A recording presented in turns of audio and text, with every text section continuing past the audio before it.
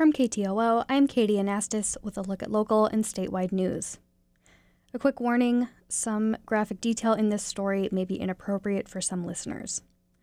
A former Sitka doctor accused of multiple counts of sexual assault 4 years ago is now behind bars.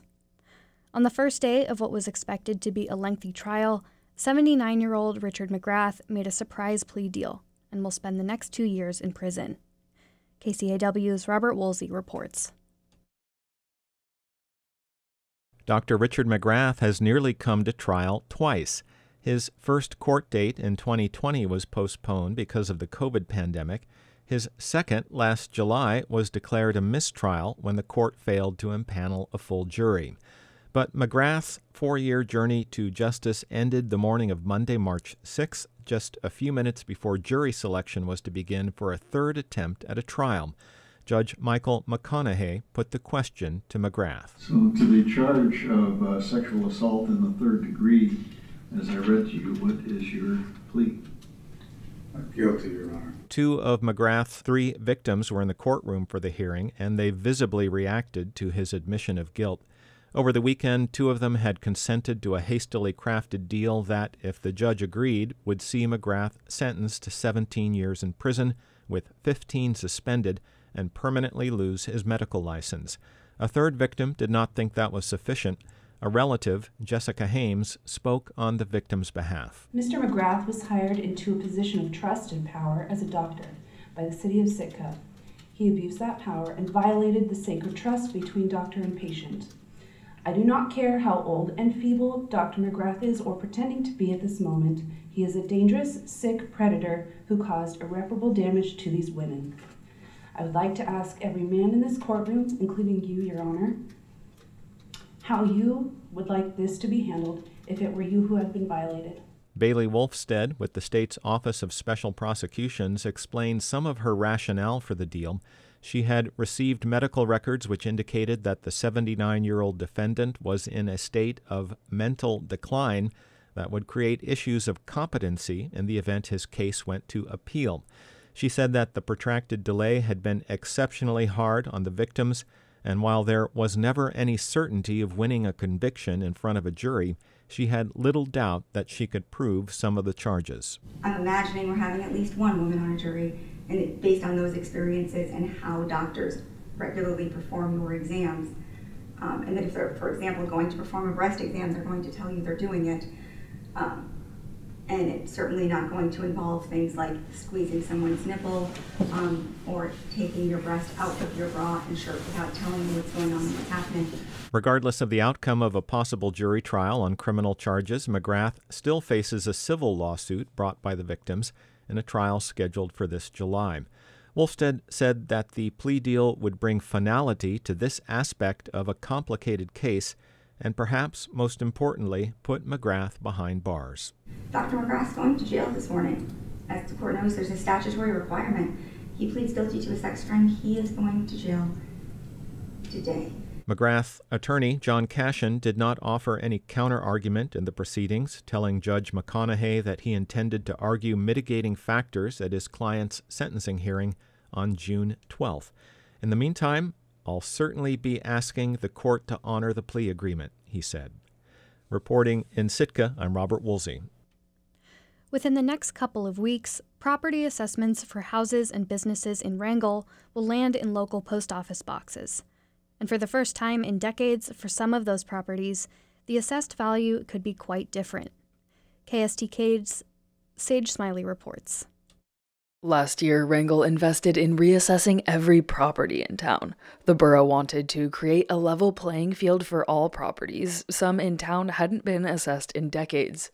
During a presentation at the end of February, Assessor Martin Zonkoulis told the Wrangell Assembly that the borough should expect quite a few appeals to property assessments this year. Since we had the larger increase in property values, we had similar last year in all these, so we're expecting definitely to have a high number of appeals. The vast majority of Wrangell properties had their assessed property value increase by $18,000 or less, but some of the valuation changes could be more dramatic.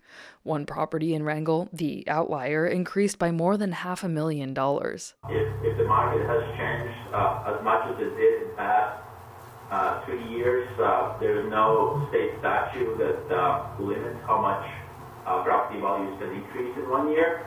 There's different states. A couple of states, they do have limitation how much it can increase. State of Alaska does not have that. Assessed property value isn't an automatic increase to property taxes. Before levying taxes this year, Wrangell's Assembly will reconsider the mill rate, or the amount of property tax collected per assessed value of the property. The mill rate may not change, but it could be dropped to balance the increase in assessed value. That's been discussed throughout the last year by borough administration and Assembly members. 80% of the revenue from Wrangell's property taxes goes to the borough's general fund, and 20% to a special fund for Wrangell's schools. Ons Koulis explained that assessing is a science and an art. Assessors take into account property type, location, how old it is, and any improvements, along with its size. They also look at the value of other similar properties in the area. The average sale price of a Wrangell home rocketed past the national average last year, jumping to almost $415,000. That's a 50% increase. But Ons Koulis explained that's not necessarily an accurate picture of Wrangell's housing market, since in 2021 and 2022 there were only 48 homes sold. Ons Koulis also explained property assessment isn't an appraisal. As assessors, he and his colleagues try and get their assessments between 90% and 110% of the appraised value of a house. Assessment value is more, it's a mass appraisal. So instead of us doing one property, spending a couple days on one property, we do the whole city at the same time. And our goal is to estimate the value for each property, making sure it's equal across the city, that the similar values, similar properties are being assessed similarly. Property assessments are set to be mailed out to Wrangell property owners by March 20th, and they'll have just under a month to appeal their property valuation. Ons Koulis says that the burden of proof for an appeal is on a property owner to show that the assessment is either excessive, unequal, improper, or undervalued. That may require property owners to request information from the borough about similar properties in town to show a comparison to the Board of Equalization. That board has the final say on property assessments. They'll meet the evening of May 6th at City Hall to consider appeals. In Wrangell, I'm Sage Smiley. Alaska legislators have urged Walgreens leadership to reconsider the decision not to sell the abortion drug mifepristone after what they call inappropriate pressure from State Attorney General Treg Taylor. Nearly 24 members of the State House and Senate signed on to a letter dated Monday. They enclosed a copy of the Alaska Constitution and encouraged Walgreens CEO Rosalind Taylor to review it. Anchorage Representative Zach Fields said the Attorney General should not be able to, quote, bully companies into undermining the constitutionally protected rights of Alaskans, end quote.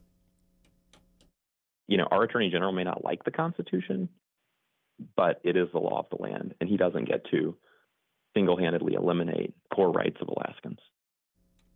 Abortions and the drug in question are legal in Alaska, and the state Supreme Court has ruled that the right to abortion is protected under the Alaska Constitution's Privacy Clause. But Walgreens announced they would not carry the drug in Alaska and 19 other states after Taylor joined other state attorneys general in signing onto a letter discouraging it. Walgreens has been in the process of getting certified to distribute the drug after a January rule change by the Food and Drug Administration allowed retail pharmacies to carry it. In a written statement, Taylor's office said that because Walgreens did not distribute the drug directly to patients in Alaska before the letter, the availability of the drug to Alaskans has not changed. There are about a dozen Walgreens stores in the state, mostly in Anchorage and other Rail Belt communities. Fields said the problem is bigger than Walgreens, and that other companies should know that abortions are constitutionally protected in the state of Alaska. I've never seen another situation like that. So I think it is unprecedented. It is particularly outrageous, and it needs to be addressed immediately. The Anchorage Daily News reported Sunday that pharmacists at other stores like Safeway, Costco, and Fred Meyer have the drug in stock or available for people with prescriptions. Alaska legislators are not the only elected officials balking at the Walgreens decision. NPR reported Tuesday that Walgreens shares fell nearly 2% after California Governor Gavin Newsom announced the state would no longer do business with the company. You're listening to KTOO.